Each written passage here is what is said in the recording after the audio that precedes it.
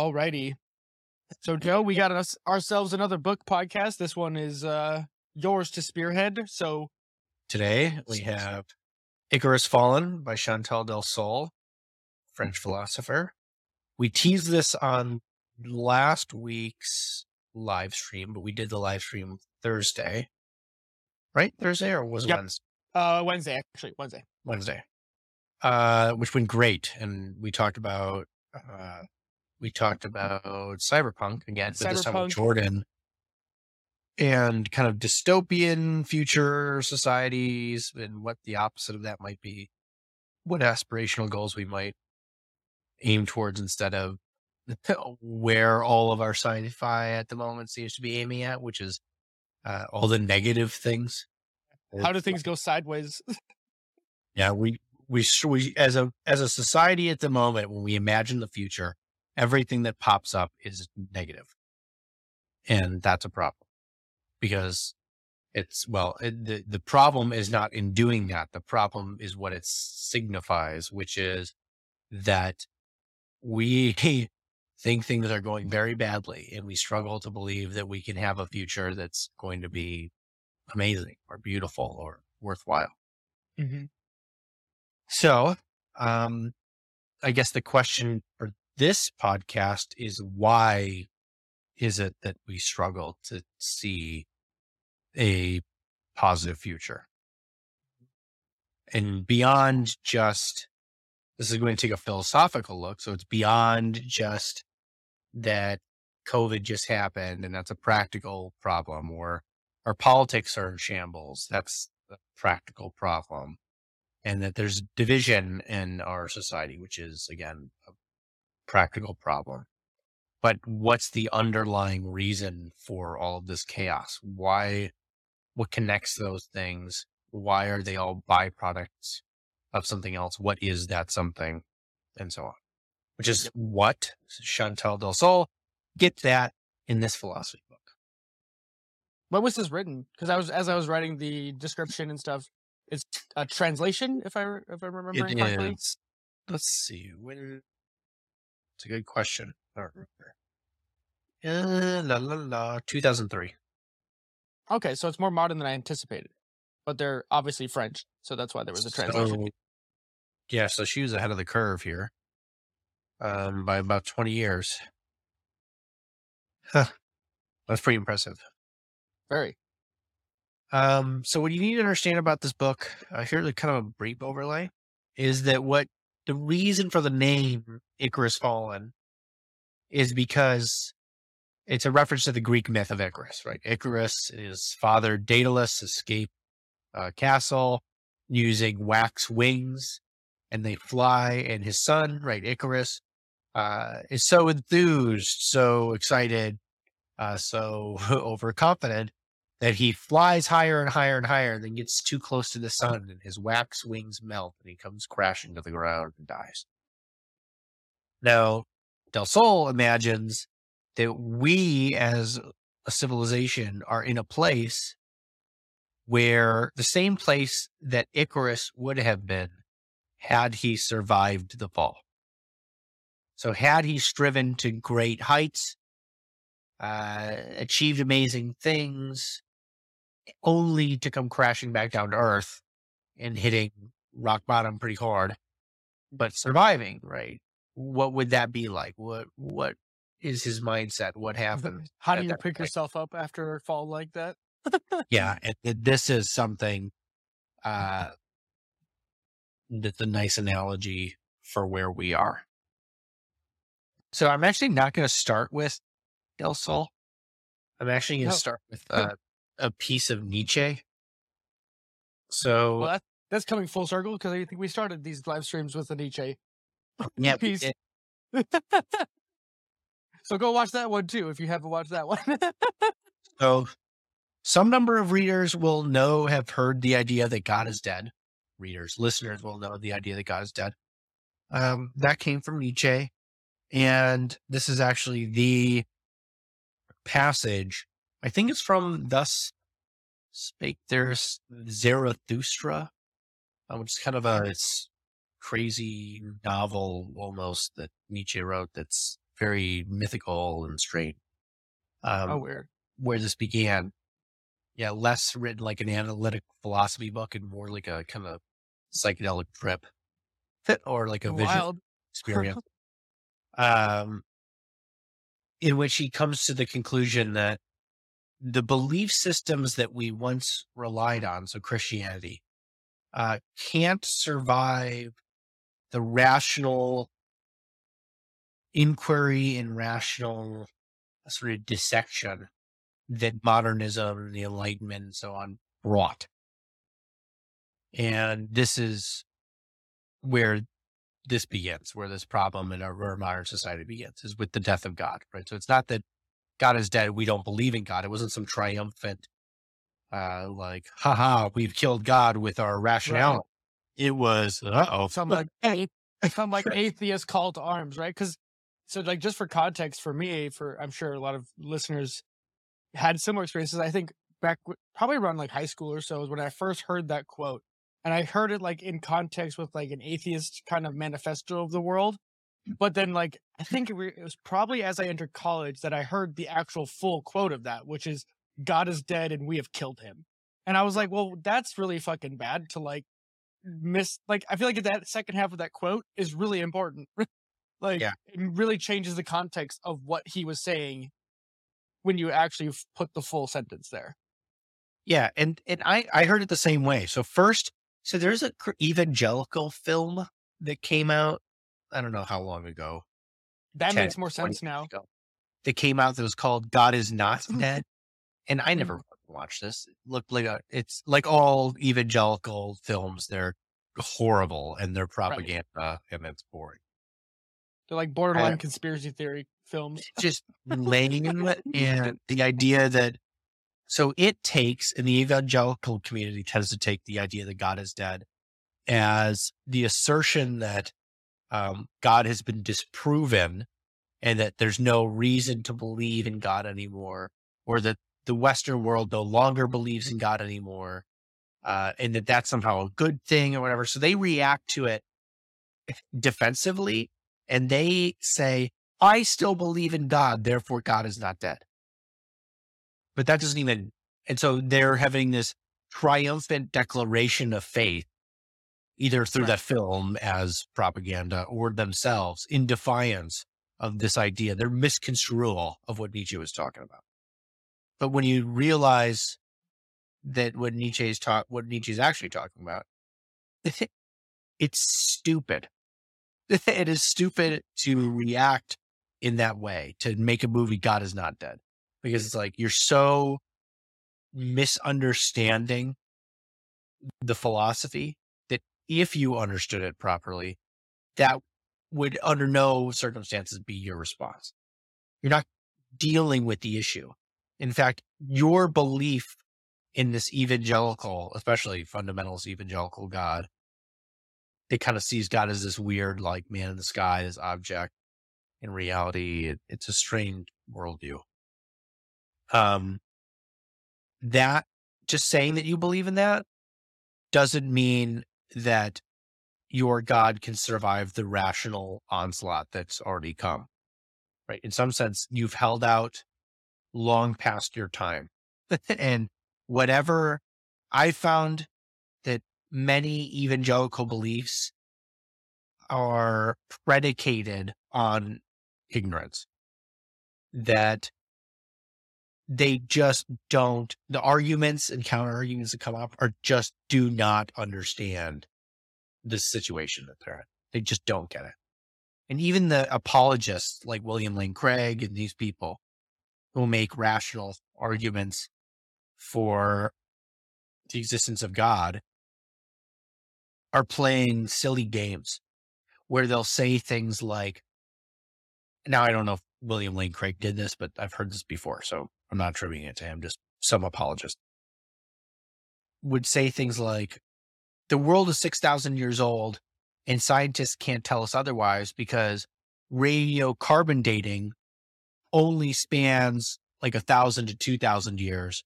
So they couldn't really tell us that it's that old, that it's billions of years old. But and they'll make this argument to their congregations, presumably to strengthen the faith of their congregation. But that is a lie. Not in that radiocarbon dating doesn't have some window of time in which it operates, but that there are other isotopes that you can use that have different windows of operation. And so they go back billions of years. And so you can look at, oh, this one decays over, takes a billion, or so this covers the 2 billion year old window to 1 billion years old. And this one covers this and this one, and they all overlap. And you can use all these different isotopes to get a full picture of the age of some fossil that you found. And the idea that because radiocarbon dating has a small window that it operates in, means that the Earth is in fact 6,000 years old, and you can believe that if you're a Christian, is asinine. And it's so asinine that it suggests that the apologists are either staggeringly ignorant about the science or aware and actively lying to their congregations in order to boost their faith or something.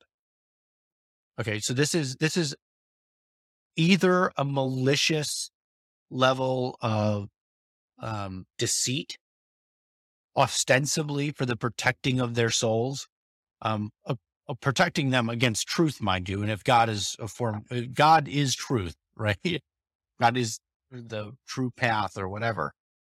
Well, then you've just tripped an incoherence. And that is a contradiction to say that God reveals to us the truth or has the truth or determines the truth. And then when we discover the truth, somehow that's against God. But you have to lie to provide an alternate truth from the one that the science has come up with. And apparently you're on God's side. So you're the liar, but apparently you're on God's side here. So that's malicious, or just frighteningly ignorant. But this is the way that world tends to view Nietzsche and tends to misunderstand the entire idea that God is dead. And so that's worth noting so that we can address that right now, right here, that what Nietzsche is talking about when he says God is dead is not the idea that God never existed. He's not even making a metaphysical claim there. He's making a claim about the fact that that the way in which we were our belief systems construed the world, and the way in which we thought that they were construing the world and our understanding of them, doesn't square with the science and the rationality of the philosophies. Okay, so here's this portion. I'm going to read Nietzsche now, and we can hear this straight from the horse's mouth. Have you not heard of that madman who lit a lantern in the bright morning hours, ran to the marketplace and cried incessantly, I seek God. I seek God. As many of those who did not believe in God were standing around just then, he provoked much laughter. Has he got lost? Asked one. Did he lose his way like a child? Asked another. Or is he hiding? Is he afraid of us? Has he gone on a voyage, emigrated? Thus they yelled and laughed. The madman jumped into their midst and pierced them with his eyes. Where is God? He cried. I will tell you. We have killed him, you and I. All of us are his murderers. But how did we do this? How could we drink up the sea? Who gave us the sponge to wipe away the entire horizon? What were we doing when we enchained this earth from its sun? Whither is it moving now? Whither are we moving? Away from all suns? Are we not plunging continually, backward, sideward, forward, in all directions? Is there still any up or down? Are we not straying as through an infinite nothing? Do we not feel the breath of empty space? Has it not become colder? Is not night continually closing in on us? Do we not need to light lanterns in the morning? Do we hear nothing as yet of the noise of the gravediggers who are burying God? Do we smell nothing as yet of the divine decomposition? Gods too decompose. God is dead. God remains dead, and we have killed him. How shall we comfort ourselves, the murderers of all murderers? Right. Well, I get why you started there. I mean, the first thought that that popped in my brain, which is very contemporary, but it almost makes even more sense why we're turning to things like a multiverse or a, you know, plurality of ways of being as a way to figure out what direction we're going, right? That's he said we've unchained ourselves from our sun, you know, Yeah. and it in my sense it's like, well, the sun is the anchor point for which we, you know, the sun rises and sets in the east or whatever, you know. It's like it gives you that natural cadence of life, right? And if you pull that pin, you drift into any direction you so choose, Right. And I like or the not even idea you that choose. I like when he talks about are we going up or down or backwards? What Right. does that even mean? Like, where's up in space? You know, you're floating in the vacuum. It's like, Right. what is this reference we're talking about? It's Yeah. like God and the Christian morality had been for Europe and for so long. In fact, all of human history has one God or another. Yep. It's suggesting what's higher, what's the highest ideal and virtues and these things. And it provided for people an orientation, a sense of where we should be going, where not to go, how to move, right? It was a compass for life and all this. And Yeah. now it's nihilistic. The higher order to aim for. Yeah. And when that's gone, one's left to wonder, where do you go? What do you do? And so nihilism is immediately, and not just nihilism in that you believe that there's no meaning to live for exactly, but it isn't clear. Um, it's in the emptiness of everything Yeah.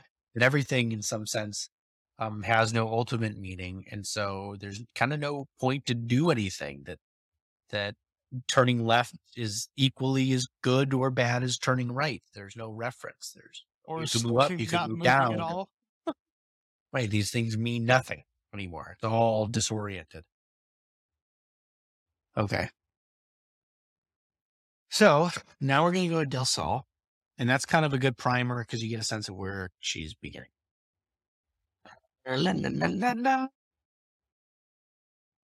So we're going to talk about a small part in the book. It's actually chapter 10, and she's talking about the rejection of worldviews. So one short quote. Historically, most governments have maintained a conception of social happiness they have inherited from religion, or more generally from culture. Okay. So the idea there is that we're talking more about politics in a way that Nietzsche didn't in what we read, right?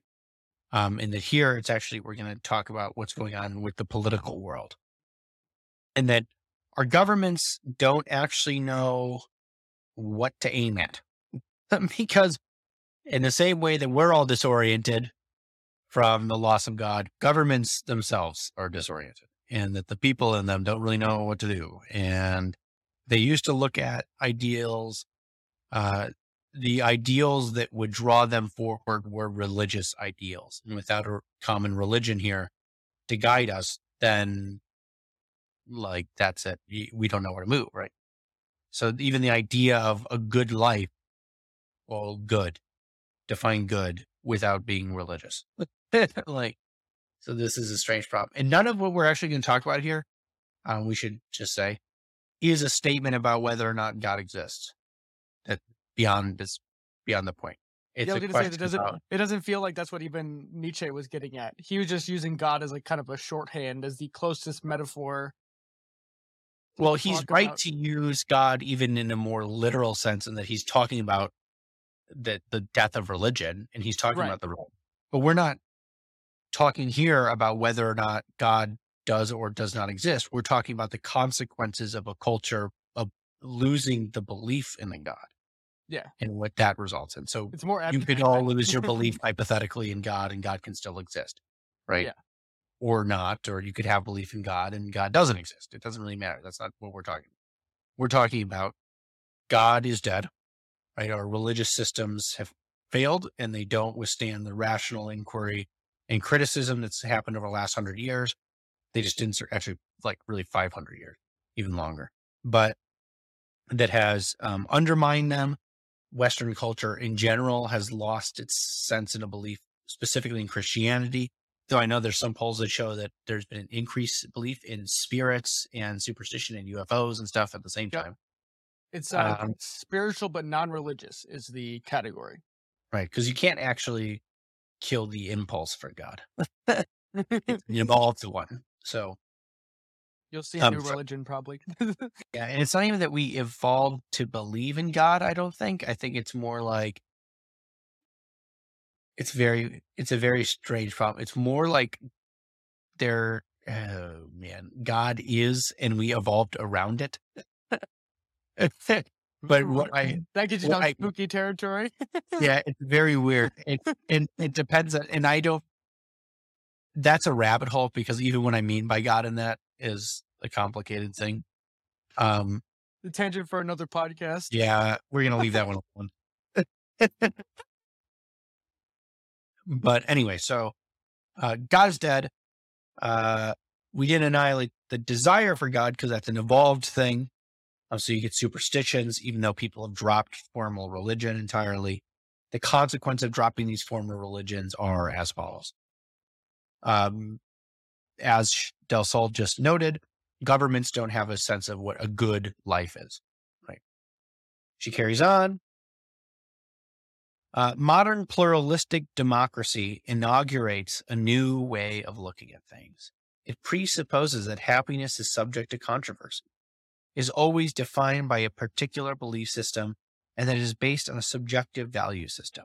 It postulates that there is no objective conception of social happiness, and that because of this, no government can legitimately adopt a particular conception of the good, in the sense that tax, education, or immigration policy reflects a particular way of understanding collective or individual happiness. Okay, so the common path, the common aim, the value that was given to us by religion is gone. What that thing was good, whatever that value was good. Governments don't have a single good anymore. In their democratic systems, instead emerge a bunch of different goods, none of which are objective in the way that we thought about God being an objective fact outside of, which is, say, mind independent, that it's not dependent on me believing in him to exist. So there's no good in an objective sense. It's just all subjective goods. And they're all going to debate endlessly about which one gets to be in power at any given time. Yep. Right. So it's all blurred apart. And so there's not a good tax or education or immigration policy. It's just a bunch of opinions about what is a good education policy without any objective reference to compare it to. So that's part of where we're at. And you can see that everywhere. Oh yeah. Right. It's like every time we get in these debates, people, if you try to say that there's something objectively good, in fact, just the idea of objective truth right now is out of vogue. Oh yeah, for sure. I mean, I remember there was this is actually one of the TED Talks where I've kind of stopped listening to they used to do TED radio hours, which are basically like podcasts around a theme. And they would take different interviews from different people around certain themes. And they basically did a objectivism versus subjectivism.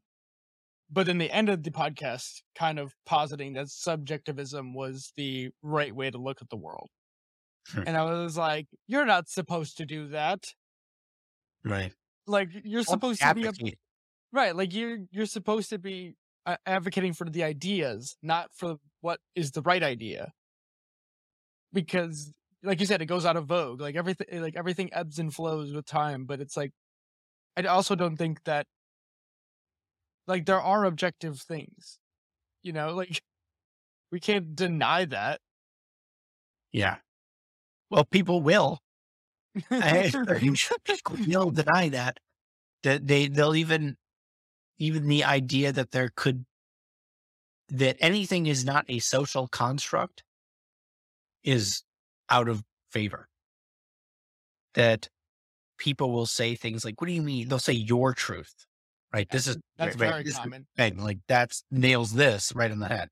Like people won't say the truth; they'll say, follow your truth or whatever. Preacher's truth. Uh, And it's not that people don't have experiences, right? Because the Steelman version of that would be that every person is presumably conscious and they have a conscious experience that I don't have direct access to and never will. And so I can't exactly tell them what their experience was. And so they get to say that what their truth is whatever it is they happen to be experiencing. The thing that people do, though, is not say that. That what they say, they take that and then they say, because you don't have access to my conscious experience, my lived experience, then you can't tell me that my interpretation of my lived experience is invalid. right. But the obvious reason why that's wrong is narcissists. Narcissists believe they are better than everyone. They believe that. They have an inflated ego. They think they're amazing, that they can do no wrong and all this, right? That's their model of their experience. And they even experience that to some degree. Does that make it true? Does No. that mean they really are better than all these people? In 99% of situations that the narcissist puts other people in. No. Does that mean they can do no wrong in the way they seem to think that they can do no wrong? No, they're deluded. Yeah. They are deluded. And that is an obvious case against this idea of pure Well, subjectivity. and just thinking about this right now, wouldn't that make therapy impossible? Like the whole idea of having someone be a therapist, being able to help you sort through your problems, because wouldn't that therapist need to live with you 24/7 to be able to have They, any sort of insight? they can't even do that because they still wouldn't have access to your direct experience. Okay. And because they're saying that because I only have direct access to my experience, no one else does. And my model of my direct experience is somehow inherently valid as a result of that. There's actually no reason for the therapist to do anything other than give you exactly what you want. And so you have the APA suggesting affirmative treatment, affirmative care for transgendered individuals. Mm. And the idea that a therapist is there to affirm or deny anything it's malpractice. But the idea that a therapist might suggest something or say, let's hold up, like you're making this, you are self-diagnosing, let's hold off on that until we figure out something in the future, doesn't make sense, because once I have a model of me being transgendered and I tell somebody that, they have no means by which to argue that I'm not. It's all the subjectivity thing. Once I believe that I am, then I am, as far as these people are concerned. But again, this is the narcissism problem. Once I'm a narcissist and I believe that I'm better than anyone, well, then I just am, right? If you want to grant the idea that the APA and the therapist should be doing affirmative therapy or affirmative treatment and taking the self-diagnoses of their patients seriously, then you have to agree with the idea that narcissists are actually better than you. Weird. So The thought that comes up too is, does that mean, I don't know if there's any studies on this, but has there been like a rise in narcissistic behavior since the 20th century? Because that was the one thing that comes to mind. But the other part is, like, it seems like we've taken this like the hyper individualistic culture that America was kind of founded on, or like grew into, and just kind of turned this thing a little too far. Like we've ratcheted up that intensity just a little too much. I don't know about research about an increase in narcissism. I have no idea. I mean, the internet seems to suggest that everyone's a narcissist now. But the internet never lies, right? But I don't know. Maybe I'm just curious more than anything else. There certainly is a feeling that we've gone too far in the individualism front. This idea that it's become so individualistic that it's become solipsistic and narcissistic and so on. So I kind of get the sentiment. I'm just not sure about any research. So I just did a quick little research on NIH Library.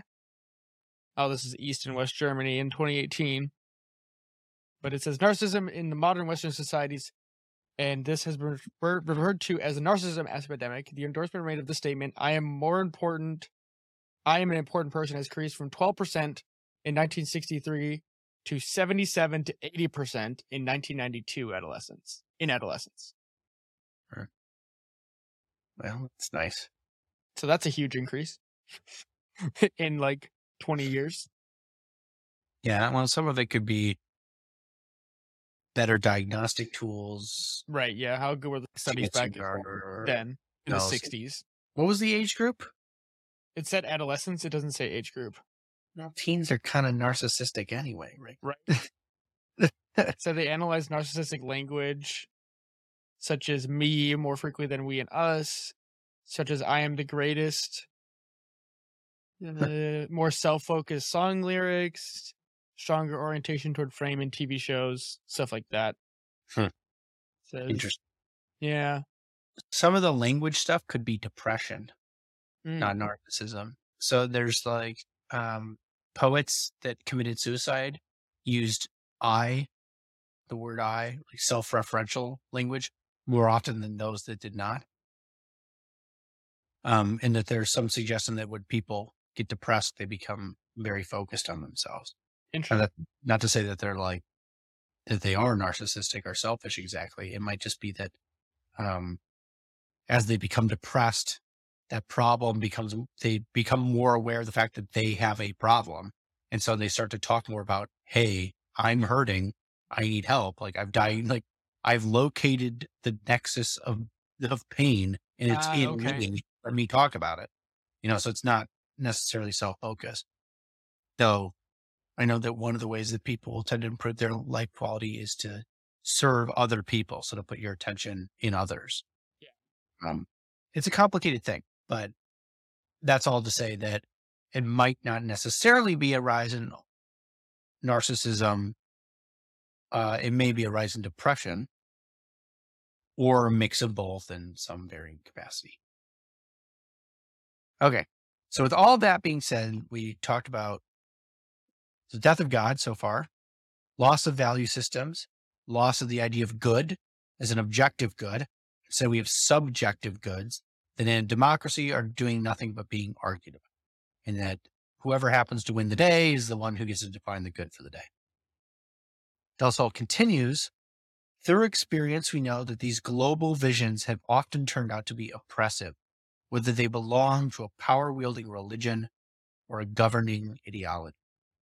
So we've seen how in the 20th century, not only did God die, in response to that, we thought that we could create heaven on earth of our own accord, that we could do it. That look at it was like there's an optimism in modernism. It was like, we can go to the moon, we can build the Panama Canal, we can create these cities that have never been made before. Look at these amazing things. Look, the whole world is our oyster. We can manipulate reality in any way that we want. We'll build heaven on earth. Watch us. And the mechanisms that we produced and the ideologies that we produced to replace God very quickly devolved into Auschwitz and the Gulag Archipelago. And so we became not only cautious or paranoid about religion and theocracy and these things, perhaps rightfully, but also ideology itself. That communism is a path to death. Fascism is a path to death. Religion is a path to death.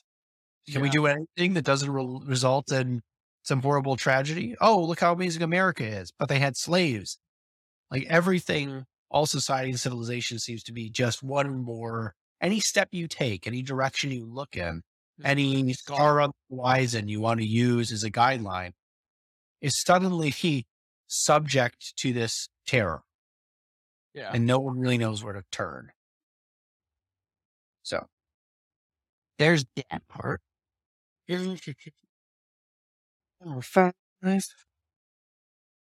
Very interesting idea. So the part that's really cool, that's interesting about that too. She talks about how um, she defines values as aspirational. Hmm. So the idea is that the goals that we're aiming at that our values are not so concrete. That a very concrete goal is pick up a glass of water, go to the grocery store, or whatever. But values are aspirational goals. They're things like justice, and that you don't actually achieve them. You never get there. Like I go to the store and I need to buy milk. I grab that off the shelf and I bring it home in the end. Done. Right. Yeah. Achieved it. Goal Mission accomplished. accomplished. But in pursuit of justice, the horizon recedes. It continues to move forward. You continue to go after, you continue, and you never actually get there. But they're aspirational. You're not, in some sense, meant to get there. You're meant to get further. That's what you're meant to do. Just get further than where you are now. But when we lost our values, we lost that aspirational understanding. And we now don't really know not just where to aim, but what's worth aiming at. We're scared of what to aim at. Right. Everything is a horror show. We're kind of just like, where Right. do It's I? almost like Where? you're paralyzed to what direction to turn, or like even with like that's why I think the uses of gods in the language that you quoted from is so important because it's it simplifies the how many variables, too many to comprehend, that you can take directions in your life. It's another thing. It's like, at least for me, what makes a lot of sense in this, and I hate to do it, but I feel like we bring it up in almost every podcast. But like working out is kind of like this microcosm of what it means to aspire towards something. Because early on, you can like get obsessed with a certain like kind of physique or a certain goal, like running a mile or lifting a certain weight, whatever. But very quickly, once you hit a certain thing, you realize that if you really want to keep progressing, you're going to have to keep updating that short-term goal so that you just, or at some point just continue to maintain, because you can't, like, you're going to just naturally plateau or just you're not a professional athlete. So you just have to keep it reasonable with what time you can put into these things. Right.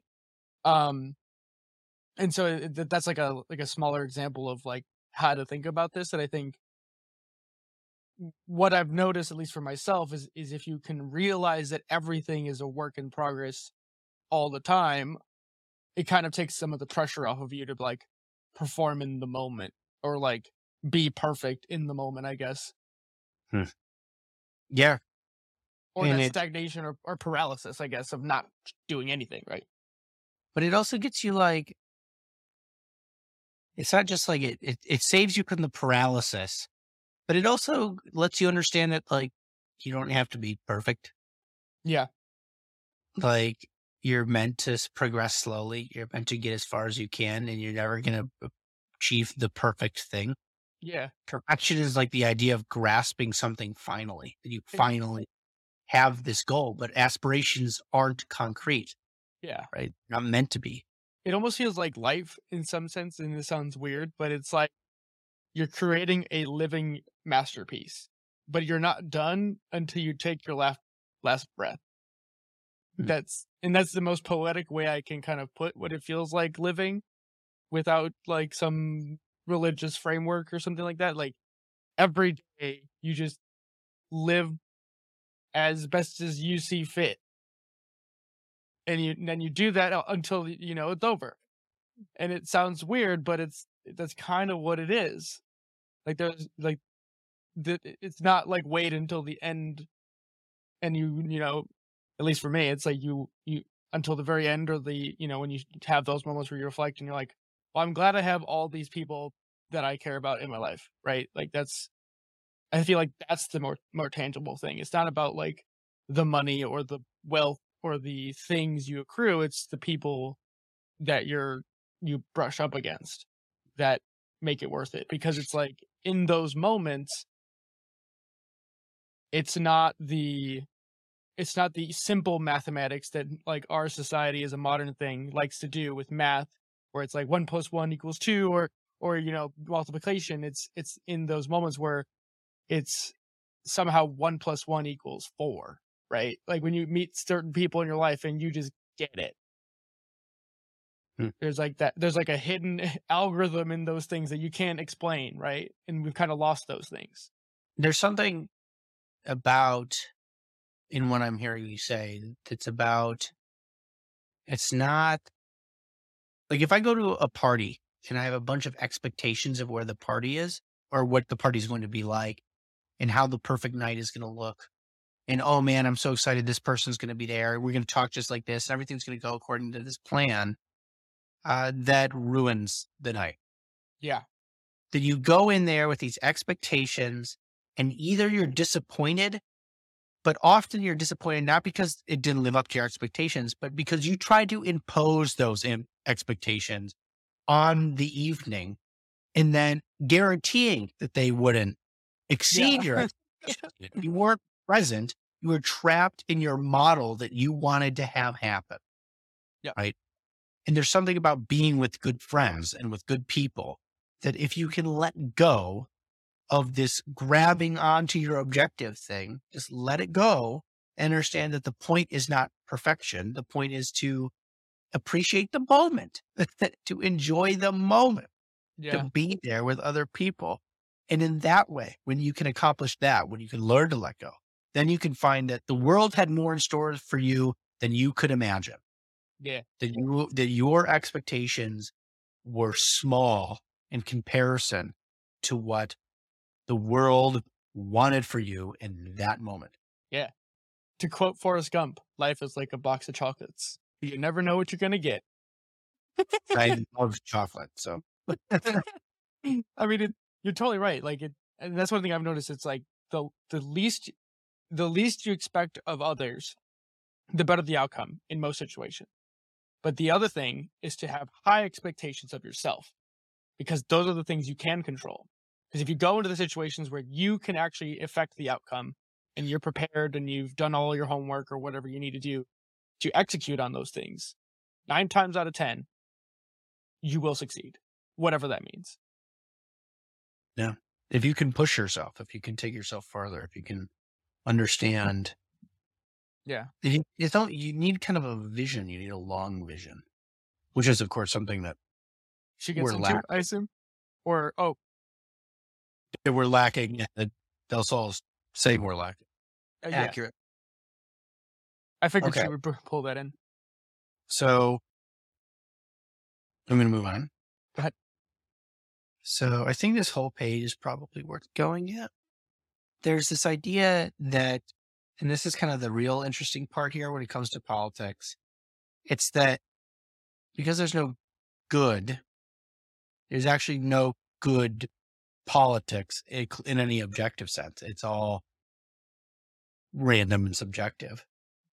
So what you have instead is that because people are looking for something objective, something hard, like a hard foundation that they can stand on, something that they can rely on to be in place of a good when we can't buy into any values, they start to look at at science as if it's an inflexible, secure thing.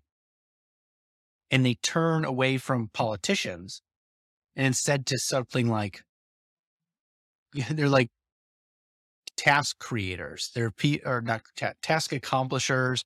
They're gophers. They get you the coffee. They bring you the science. And they're just like, here you go. This is the perfect solution to this problem. We did the science, take the science and whatever. It sounds like Shake the Crystal Ball or like the Magic 8 Ball. That's what I'm thinking of.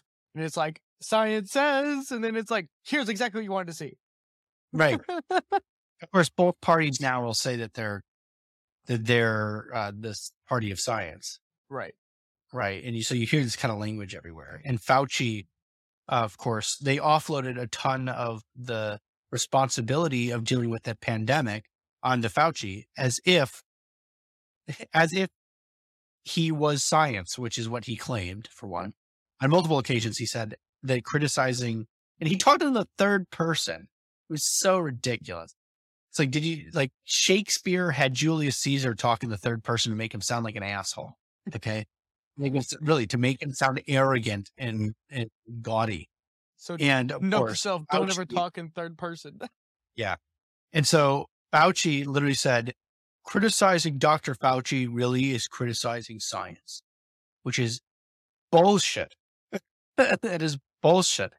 If you think that you are not a scientist, science is not a stable thing. It is constantly in debate within itself. And it is evolving and will slowly but surely approximate truths, but science itself is aspirational and Yeah. not a clear goal. But they'll offload the responsibility of statesmanship, which would be taking the facts that even science provides you and the facts on the ground and employing wisdom, seeing how they serve the values that we hold as a society. Mm-hmm. But the statesman is dead. The statesman is a politician who governs with these values in mind. But when there are no values, there can be no statesman. And instead, there are scientists who take on the responsibility of that should be a statesman in governing and directing and moving the ship in the right direction. Right. And so she calls this like a technocracy, that everything's just a technical problem. It's, we offload the responsibilities of statesmanship onto all of these people who, instead of aiming at goals, they're just fixers of little problems. They run around, they fix all these little problems. They don't actually aim at anything. They just put fires out everywhere. They're not moving us in the right direction. They're not moving at all. They're just putting out the little fires, and that's it. Oh, Which, to me, when I read this, I was like, oh yeah, that's totally what we're doing. Dude, you know what's scary about this? So I've been listening to a ton of hardcore history, which is probably a surprise to nobody. But back probably like a couple months ago, I listened to like the downfall of the Roman Empire. And this is basically, I mean, this downfall of Roman Empire, I say that as if it happened like over a weekend. It really didn't. It happened over like 100 years. But basically, this is what happens: is like you basically start out with strong rulers for most civilizations who understand the civilization they created and the great experiment of the civilization, and things are great. And there's a golden age after a certain period of time. But then after a while, the golden age ends, and then you start getting rulers who don't remember or understand the underlying statesmanship or the philosophy of what they actually created. And you can actually see this in contemporary times, in modern times, where you have people who start a company, and the people who start that company really get it and really know how to shepherd it into a golden era of growth and innovation. But then after a period of time, someone joins that company who takes over. And then after multiple leaders who don't understand anymore, they're just kind of running it in steady state. And after some steady state, once an actual struggle happens, that company begins to collapse and corrode. And I think states go through the same period of expansion and contraction. And I think it's very apparent where we're kind of heading towards if we don't get our heads out of our asses, to put it not so lightly. Right. We did a live stream on the book Immoderate Greatness about how civilizations collapse. And it's the same, he said the same thing in that book. It's just, there's a period of people who create the state and they put in the work, and they're some hard people and they make it happen. But they have a philosophy. They understand why it's necessary because they saw the world before that state was there.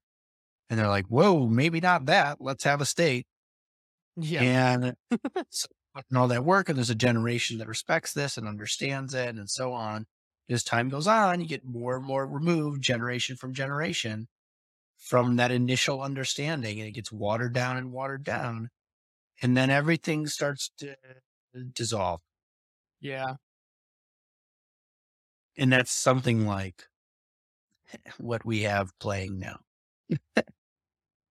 And that's evident in our politics. It's like we struggle. Our politicians don't talk about values. They give it's pablum. And even the idea of talking about values feels like antiquated. It feels antiquated. And so like they would come up and the only person who would talk about values would be an evangelical Christian, talk about traditional values in Idaho to get elected. And it's not even clear that that person actually gives a flying fuck about values. They care about getting elected and they're speaking what they think the population wants to hear. So it's propaganda.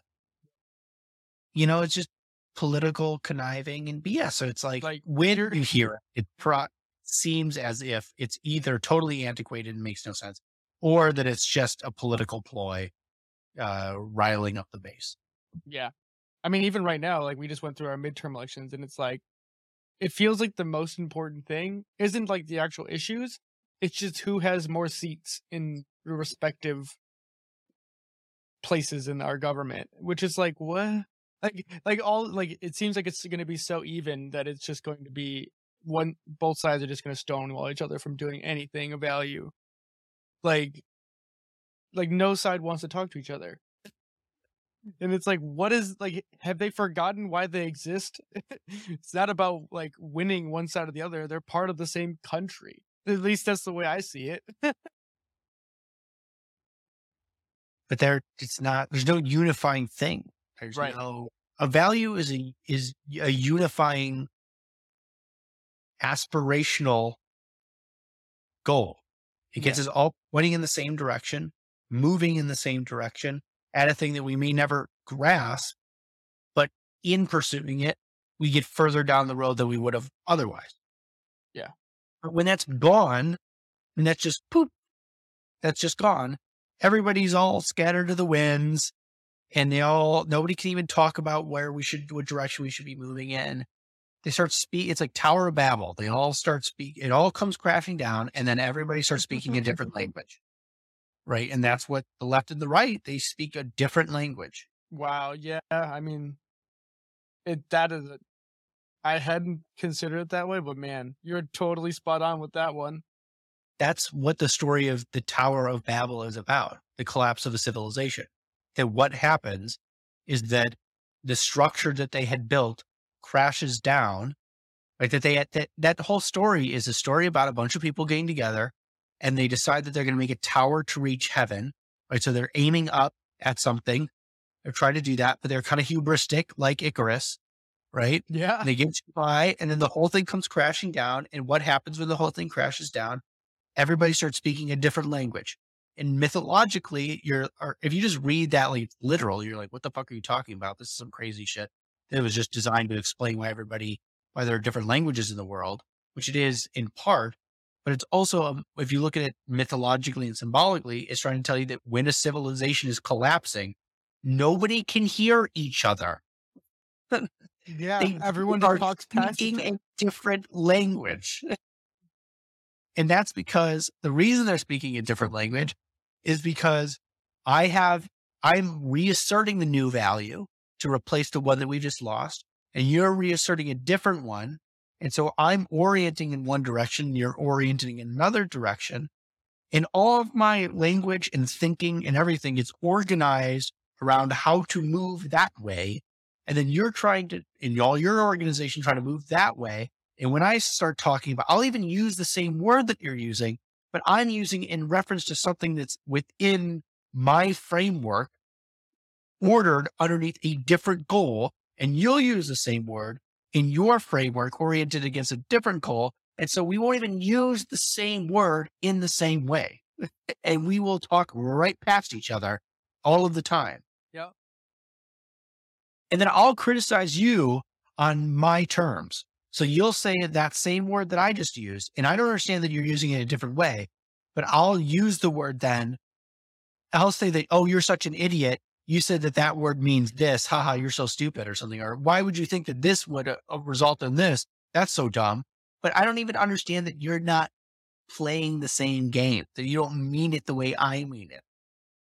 And that's just all that the left and the right does. They just, Yeah, I mean, they just talk past each other. They don't understand that they're speaking a different language. They don't understand that they have different values and different goals. And they criticize each other on their own terms without ever understanding what the other person is even saying. They don't know what the other person's fucking saying. man, it's so nuts, right? Because when you say you're talking different languages, most people assume like actual literal languages, right? But it doesn't need to be that. It's just like it's just a dialect change or a few select words that carry outsized weight within conversation. And Right. then all the Here's an example. In the South, if somebody says, bless your heart, Mhm. okay, that means a very different thing in the South than it means in the North. In the North, it's a nice thing. You don't hear it very often, but somebody would be like, bless your heart. Like it's kind of maybe a little quaint, but like it's nice in some sense. Yeah. In the South, it's an insult. It's you're an idiot. Oh, you're just stupid. You're just a little special. Right.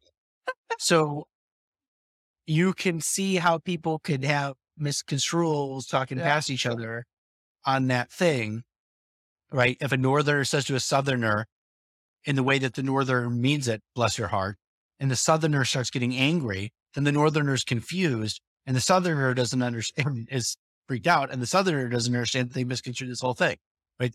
It's like a sitcom. They're talking past each other, Yeah. but it's the same. It's how different dialects actually evolve, is that you isolate groups of people who came from the same language background for long enough, and things in their values change a little bit as they're to compensate for their differences in environment. And then they stay different and they just drift. The language just drifts and drifts, and it turns from the same language to a kind of different dialect of the same language to suddenly I can't understand that Scotsman. I didn't understand a word that came out of his mouth, but apparently he's speaking English until it's an entirely different language. Yeah. And they just drift apart. Yeah. It's just divergent. And that's what we're doing. We're becoming different nations. The only thing that's weird about it, though, is before the limitation was geography, right? Like once you separated people from a geographic sense, then it would do that.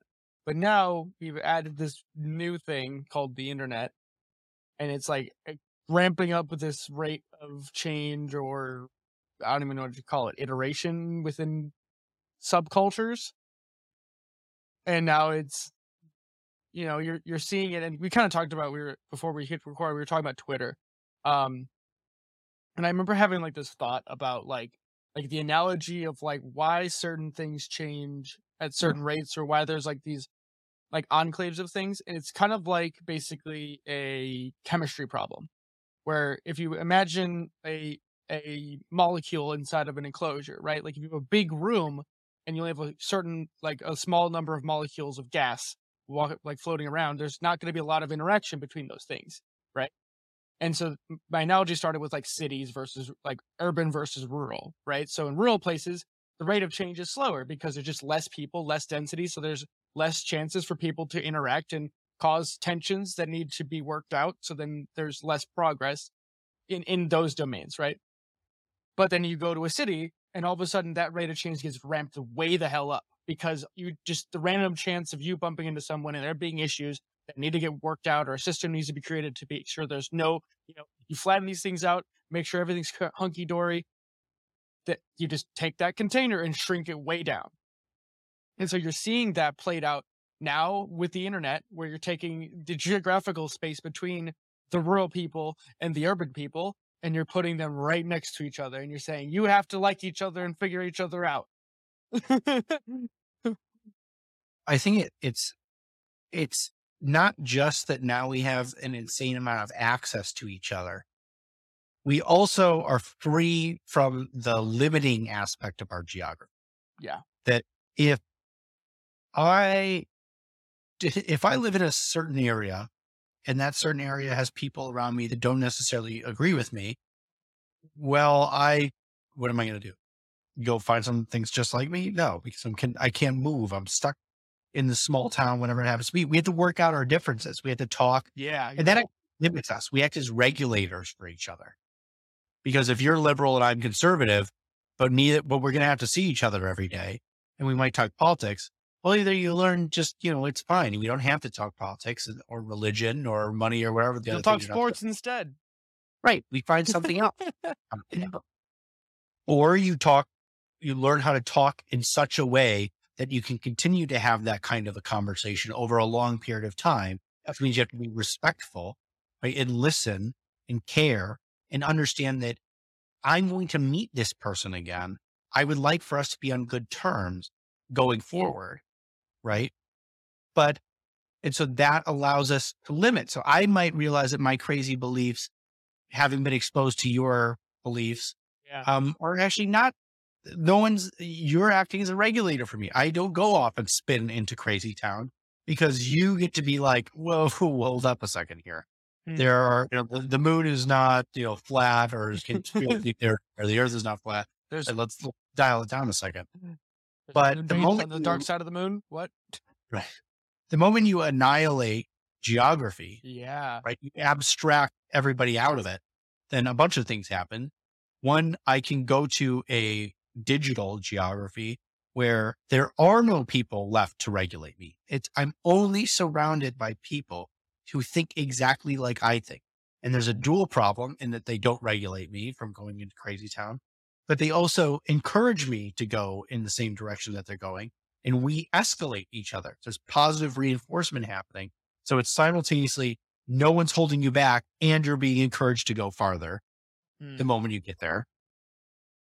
And then the other thing, there's more to it than that, but we'll leave it at that. That's one big. I mean, the destruction of the local community. I mean, I didn't even consider that initially, but that makes total sense, right? Because even still, like say it's a family that's across the street from you or whatever, right? Just for sake of example, even if you don't really want to like bridge that gap for whatever reason, right? Like that person just annoys you or rubs you the wrong way. But for instance, what if your friend or significant other, whoever it might be, is friends with like someone related to that person, and you're still going to be around that person, even if you don't choose to be around that person, right? It is in your best interest to just figure it out because you're still going to have proximity to this person, and it's better to be civil because you don't want to look like an ass in front of people that are important to you. And the same is true vice versa, right? Like say you break this down another level, like it's like a school function for children or something, right? Like you still want to be civil just for the sake of the children so that you can just go to, some softball game or whatever it is, some function, so that your children have a stable community, right? Like, but because of the way that the modern world works is that like sense of community has all but evaporated unless you go and seek it out for yourself in specialized formats. I mean, religion was the big one when I was little, but like, that's not. We talked about the problem with that now. I know, right? Like, I was going to say, when I was little, it was religion, but like even like school stuff, it really didn't kind of do it very much. I think nowadays, my thinking in this scenario would be signing up for like a specialized gym, like a Muay Thai or BJJ gym, would be like my first attempt to foster a community. Yeah.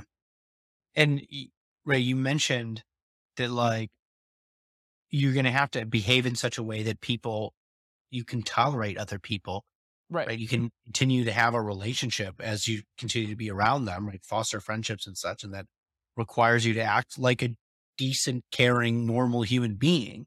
Right. But okay, so here's what psychopaths do. So people think that like psychopaths rise up the corporate ladder and they get there and everything's great. But they can't, because what really happens is that they screw everyone over. No one forgets it because who would?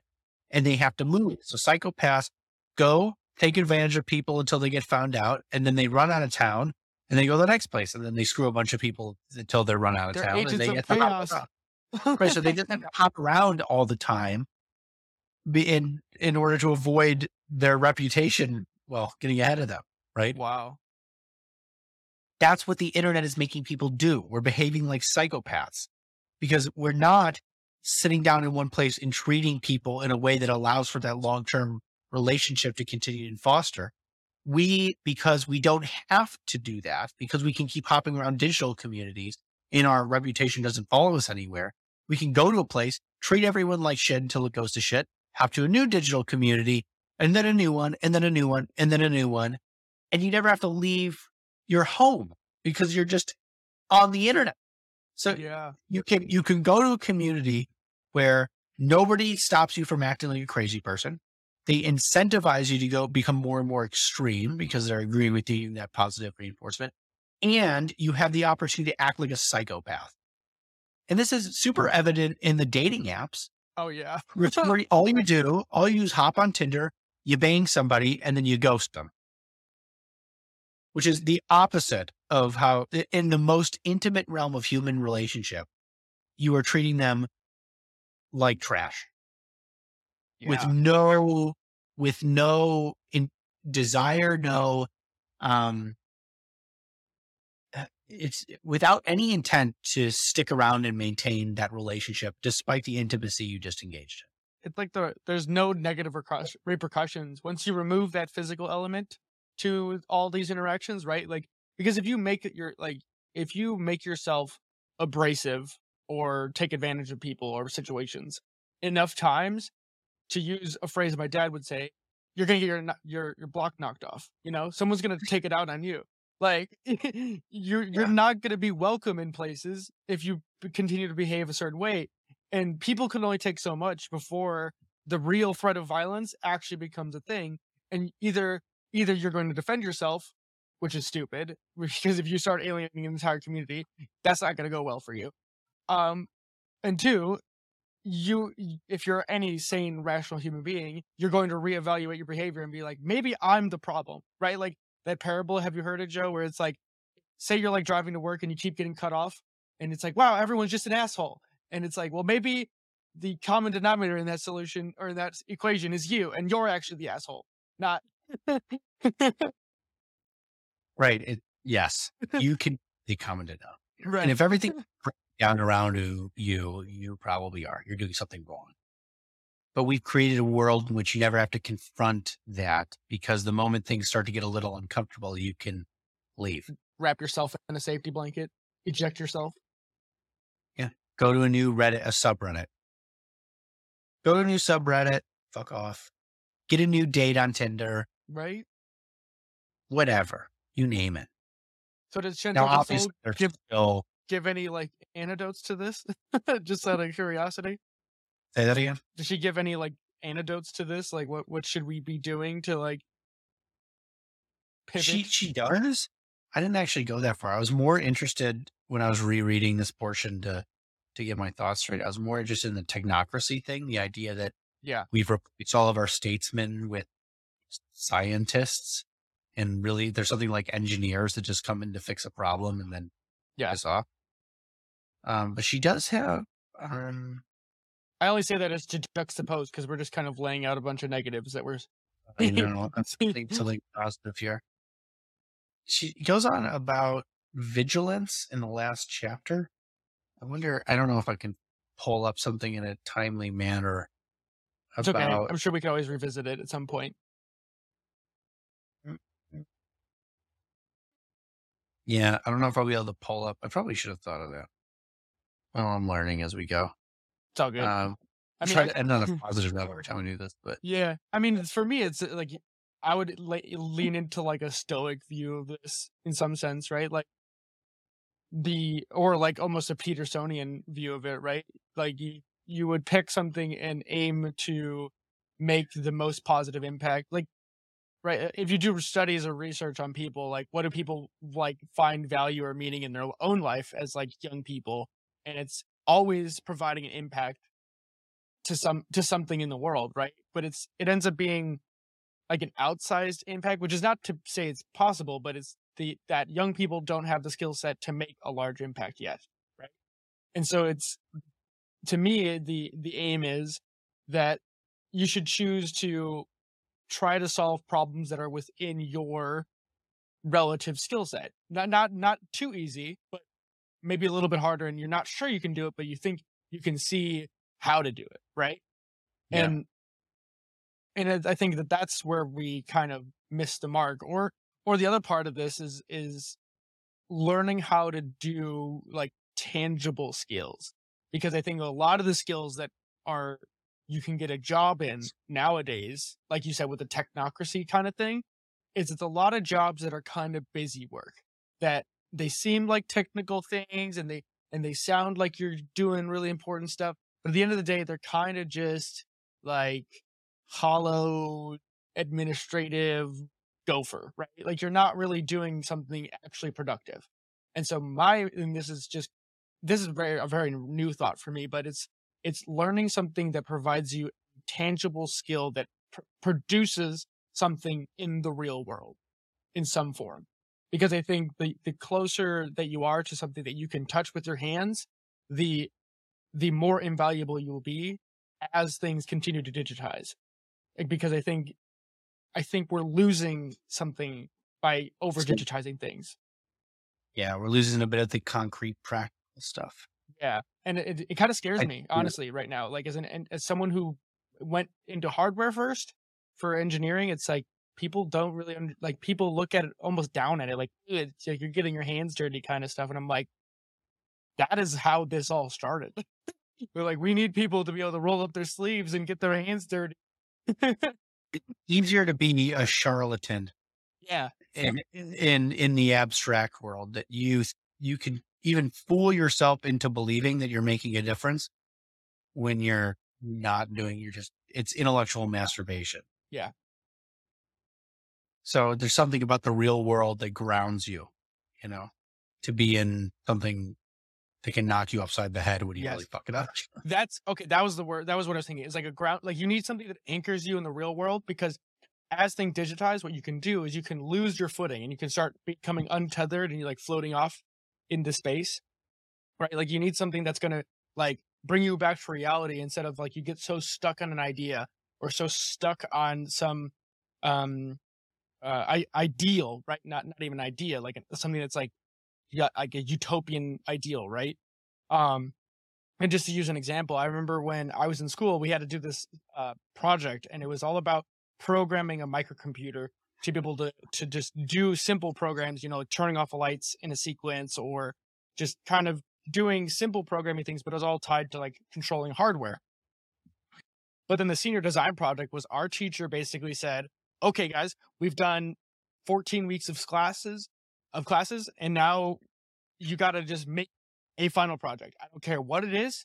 Be creative. You can go as complex or as easy as you want. You just have to make something that's you're controlling some sort of hardware as your final project. You got 2 weeks to figure it out and have fun." And it was really fun because I was already interested in robotics at the time, and we just bought a whole bunch of like basically RC car parts to be able to create a 3-part robotic arm. And it ended up Yeah. being super lightweight, but it was 3 joints. So it had like a shoulder, an elbow, and a wrist, and then the wrist was just like a gripper that could open and close and then rotate 180 degrees. But here's the cool thing, right? Like it sounds simple and you can kind of like ideate, right? Like each joint is just a rotational thing. So you just have 0 to 180 degrees or however you would program it. Programming aside, the cool thing about it was that you learn in real time by actually trying to implement this in real life, because you could draw this on paper, but you never actually understand the complications that arise once you bring your idea into the real world. Yeah. And we had to basically do adjustments on the fly that we would never have guessed. One of which being is that the arm itself was too heavy, so it couldn't lift itself back up, even though we used like lightweight doll rods and stuff that are lightweight to us, but just not taking into account how strong the motors we used were. So we had to basically come up with on the fly just to get it to work, because we had only 2 weeks to get it done. We had to drill the screw in the back, and we had leftover springs that we just kind of stretched to the corners to basically give a counterweight. We did no math for this. Like it wasn't like we were gonna do any sort of like counterbalancing to figure out the weight of it and blah blah blah, like we could have done. But we were just trying to get a prototype working. And so this is what I used as like an example of like when the rubber meets the road. It's like having the idea is just step one, and then getting something to work in reality is a whole other thing entirely. And so when I see people making criticisms online of like, "Oh, well, why can't they just fix it? It should be so easy." that to me speaks to someone who's never actually tried to create something in the real world. Because when you actually try to do something, it sounds easy when you start, but it's when you actually start trying to implement those things that you realize how much work it actually is to make it real. Yeah. There's this idea in the military called commander's intent. And so what you do when you're going to have a mission is you sit down and you go over every detail. You plan every single little piece of that operation, everything you can imagine, where you're going to step, what the room looks like, what this, you practice it, you do like, here are the goals, here are the sub goals, here's the things we need to hit, here's all that. But the mission is organized under the commander's intent. And it's sort of the overarching value of the mission. What is it that we need to accomplish here? What's the spirit of this mission? Why do we need to get after this thing? Right. And the reason for that is because the moment boots touch the ground and this thing begins, your plan is screwed. Yeah. The plan never survives reality. It never survives reality. Once the chaos begins, the whole damn thing gets blown apart. But you've memorized the plan so well and you understand the intent so that when the ground shifts beneath you, you can adapt to it, keep your target in mind and continue to move around the obstacles that are coming in your way that you didn't see coming, hit what goals you can on the way and make your way to the overarching goal here. Right. And it's taking into account the fact that reality is a motherfucker and all the time. Yeah. And you have to be willing to adapt. Right, adapt and overcome. That's another Marine Corps thing. I mean, it reminds me of, as soon as you started talking about that, I was thinking the no plan survives the first contact with the enemy is the quote you hear from the military a ton. Right. Never. Yeah. And I totally agree. But it's the same thing. When I need to change out my brakes on my car, I'm like, this will take 30 minutes. And then I go in there and the rotor is freaking like rusted onto the car and a sledgehammer isn't getting it off. You're like, oh shit. Well, there goes the half an hour time mark. Let me go find a special tool for this thing. It's like, that's the way that it goes. Reality can be a dick. Yep. I think honestly, what we really need to do is instead of companies creating these walled gardens, Apple, I'm looking at you, where we basically turn our products into gray boxes. I personally think that almost everybody should have the right to repair. Which means that you should make a product and allow third parties to be able to keep your product running for longer if they so choose. Because not only does that one reduce possible e-waste as we continue to create more and more products, it makes it less likely that people need to upgrade because they can keep existing products running. And two, it creates a thriving tinkerer's ecosystem that allows people to create real tangible hands-on skills to understand how the technological society we've built continues to function and provides a gateway for people that are younger who don't have the specialized knowledge to be able to get into these industries. Because right now there's just so much, like it's so hard to get into these top places.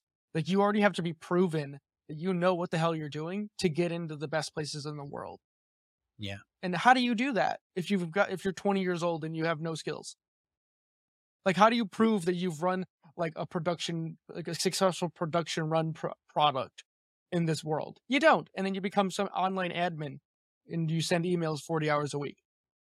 Plus it's sort of like, that you don't have, the idea that you don't have the right to repair your own shit is abysmal. Yes. I mean, Tesla was doing this for a minute there, where you could only take your Tesla to a certified Tesla dealer. Yeah, to get it repaired. Which is a kind of a form of monopoly in its own way, its own little ecosystem. Mm-hmm. But also it's like, what does ownership mean then? Right. If I can't repair this thing myself, what is ownership? Like, respect me as a human being, as a customer, and understand that that I should have the right to own the thing that I own. I paid for this. We made an agreement. Don't back out after I've gotten a hold of it. Like, this is silly. And it's like, so that's one part of it. But then the other part of it is like, if you've created, for example, a MacBook that nobody can repair, you can't even open the damn thing, and that you can't bring it to a place for them to repair, and you can't play with it in the way that a PC you can, which is big benefit of a PC. You're actually decreasing, you're kind of, how do you say, it's not raising the ceiling exactly. It's more like you could raise the floor if you let people repair things, because they're stuck on this thing where they're at. But the moment that you can go in and start to play with this thing and repair it myself, I've been given an incentive to learn computers, to learn hardware, to understand these facets of our very quickly developing society and become a master of my little world, my terrain, this new digital terrain. But you're denying me the chance to understand our world better in a time when it would be very good if people understood these technologies better. Oh yeah, I completely agree. I mean, I built 3 computers from the ground up. And by actually doing that, 2 of our other friends have built computers themselves too. And if I ever get a real job, I mean, and but here, that's the thing, right? Like, that's how this community thing fosters, right? Like, all of a sudden, once one person takes a step into the unknown, they're able to bestow this unknown knowledge, right? Like, I can't go to my parents and be like, "How do I build a computer, mom and dad?" They're gonna look at me like I'm insane. but that can be, if we play our cards right as a society, what, like, what you do with your son. Yeah. Like, your son wants to get into gaming and you're like, okay, we're going to build a computer together. We're going to build a gaming computer together. Oh yeah. Right. So it's more than just going and buying a console and somehow it just works. Yeah, you press the power button and it goes. And you take it for granted. Yeah. Right. Because now it's just a commodity that you purchase at a store and it has no real connection to your effort, to your labor, to your understanding. You're sort of alienated from the thing. Instead, you get to work on it and build this thing and it becomes personal to you and you understand it better. But it's also a moment between like father and son. So it's an emotional connection. And then you have this cool thing, right? So it's more valuable to build the damn thing, even if you have to put in the effort, than to go buy it. I think But if you're building a bunch of products that you're not allowed to build yourself or to repair or to work on at all, you're denying people that. Yeah. I have another story that's related to this. Is when I got my first car. It was a 98 Toyota Corolla. I drove it off the lot for $3,000. The thing had 2 broken struts in the rear. 2 of the door handles were broken and didn't work. The rear view mirror didn't work or was cracked or something. I forget exactly what it was. But basically, this car was as close to a fucking beater as it could. But it was $3,000 and it had like 50,000 miles. It was great. Perfect first car. But luckily, I had an uncle who knows how to fix cars. But I had to go to the junkyard to see if we could find another version of my car that was in relatively good shape to scavenge parts. So door handles, rear view mirrors, basically anything that was like superficial that was easily enough to take off the car and replace ourselves so we didn't have to go buy it. We did it because it's, spent, I don't even know, probably like less than $50 for all the parts we scavenged. Right. And then I was there the whole time with my uncle. We replaced all the brakes, replaced all of the struts that were broken. Basically, anything we could fix ourselves, we did. And that car lasted me probably 4 or 5 years before it finally crapped out. But again, I had way more appreciation for that $3,000 car than most people do for the first car that their parents buy them. Because I knew how that car worked. Like, I got to figure out how the door mechanism worked because the latch mechanism inside the door wasn't working. And so I figured out how to actually correct it without buying a new one. Because like one of the tabs was bent or something in a weird way because someone yanked on the handle too hard. And so I literally remember sitting outside and freezing my ass off trying to figure out how to make that door latch work. Yeah. Like, just these little quirks of this vehicle that you just end up taking for granted that just end up paying off because you just end up appreciating. Like, I appreciate my current car so much more because I don't have to deal with these headaches because it just works and it's magical. Gain an entire domain of knowledge in the process of that. Yeah. Where it's like, if you don't know anything about your car or you don't know anything about your computer, it's a black box. Mm-hmm. Like, something if you never enter it, it doesn't if something goes wrong, you're like, whoa, I don't know what I did. Yep. And that's all you can do. but and that makes you dependent on people who are going to take advantage of you. You go to a kind of a shady mechanic, and Yep. they're going to be like, "Oh yeah, you need a air filter, and you need this." Yeah. Yep. It behooves everybody to be as knowledgeable as they can with the things they use almost every day, because We want we want as a nation, our people to be competent. Why yeah, would you not want competent people? It's like we're so fixated on like economic growth in this weird way that we don't understand that it's economic growth predicated on falsehood. Right, that it's taking advantage of ignorant people, but ignorant people don't allow for the society on which those companies exist to continue. yeah, It's an inherently temporary thing. yeah. A I bad mean, idea. the funny thing is, like, I would say 90% of what I consume on the internet is people doing tech reviews, talking about the newest in the car world, the newest in the computer world, the newest in AI machine learning models and things like that. Because even though I don't interact with those things on a regular basis, at some point those things will become everyday commodities, right? Like, how many people didn't think the internet and computers were going to be a thing?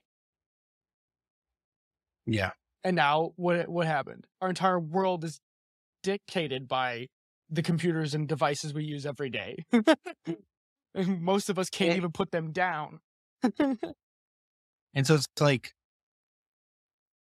it's a problem because we need a value system of some kind, or at least a value that we as a society can agree on, so that our businesses aren't creating black boxes that take advantage of their customers in a way that's clearly unsustainable in the long run. And so that we're not talking past each other incessantly, so that we're not moving in different directions and causing more problems than we would otherwise, and so on and so forth. Right. Yeah. And we got to reconstitute. And I think that we touched on what a good option is on the last podcast. We talked about the nature of love. Mhm. So I know that in that podcast we talk a lot about the show Cyberpunk, which I would recommend you go watch. Whoever happens to be watching this. But if you're looking for a more in-depth solution to the values problem, I think we did a pretty good job talking about it there. Yeah, I think so too. I think honestly we should pencil this down somewhere, or I don't know if John Vervaeke has a book or something we can um read or watch from him, but I think he might be the next stops we go to in this podcast talking about Yeah. meaning. I'd be down to talk about meaning, but John Vervaeke is a very complicated thinker. So I don't know if I could sum him up in anywhere near as pretty a way As he does. as he does. He has the Meaning Crisis podcast. Oh, Podcast? I didn't know he had a podcast. I know he has a Uh, YouTube yeah. channel. Yeah, that's right. Yeah. A YouTube series about meaning crisis. But But yeah, or just anything on the meaning crisis or this meaning in general, or creating meaning would be, I think, it's a good something. one. Yeah, something we could do to push people, and maybe we should do something on Stoic since we've mentioned that one I'd be um, down. pretty often too. Maybe just on Marcus Aurelius's meditations, because that's not too long. All right. Let's tease that for the future. Hopefully this was an interesting live stream and podcast for people. Yeah, I feel like it just ends up being more and more ideas for us to continually explore and Yeah. how to solve the problems we've messed ourselves up with. So I guess anyone who's watching or gotten this far, if you've got any ideas that were sparked as we were talking here, or stories to share about, community and how to foster, maybe this is too flowery, but like fostering agency, because I think that's what really this comes down to, is like helping young people feel masters of their universe, right? Like, or like not even be masters of the universe, but like feel like they can tease out the next brick in the road. Because sometimes like it just feels like there's just a wall of just chaos and unknown, and there's so many different places you can go, right? Like with the beginning intro quote, there's so many things like so many ways you can step, that there's nobody around you that gives you that like thing you might be interested in that seems enticing enough to give yourself the reason to go step in that direction. And I think if we had people who were just sharing stories about the people that gave them that feeling that they could take on the unknown might be a cool thing to talk about. Throw it in the comments below. Trying to I'll get better, read. trying to get better I'll to ask questions of the audience so that we could try and get people to engage. Yeah, or even to bring up something that they think would be interesting to talk about. Yeah, For there's- streams. I mean, there's so many books that we haven't got approached by or been heard through other means. So the more the merrier, as always. And I threw up a new article on the website, Oh yes, feedingcuriosity.com, about .net. another archetypes article on the bowl, the meaning symbolically of the bowl, which is a very old one. There's also the Ouroboros article that we put up a while ago, and those are both available if you'd like. Yep. So if you're interested in how Joe selects topics or ideas within the philosophical realm, that's definitely for you. Alrighty. So with that, we'll see everybody next week.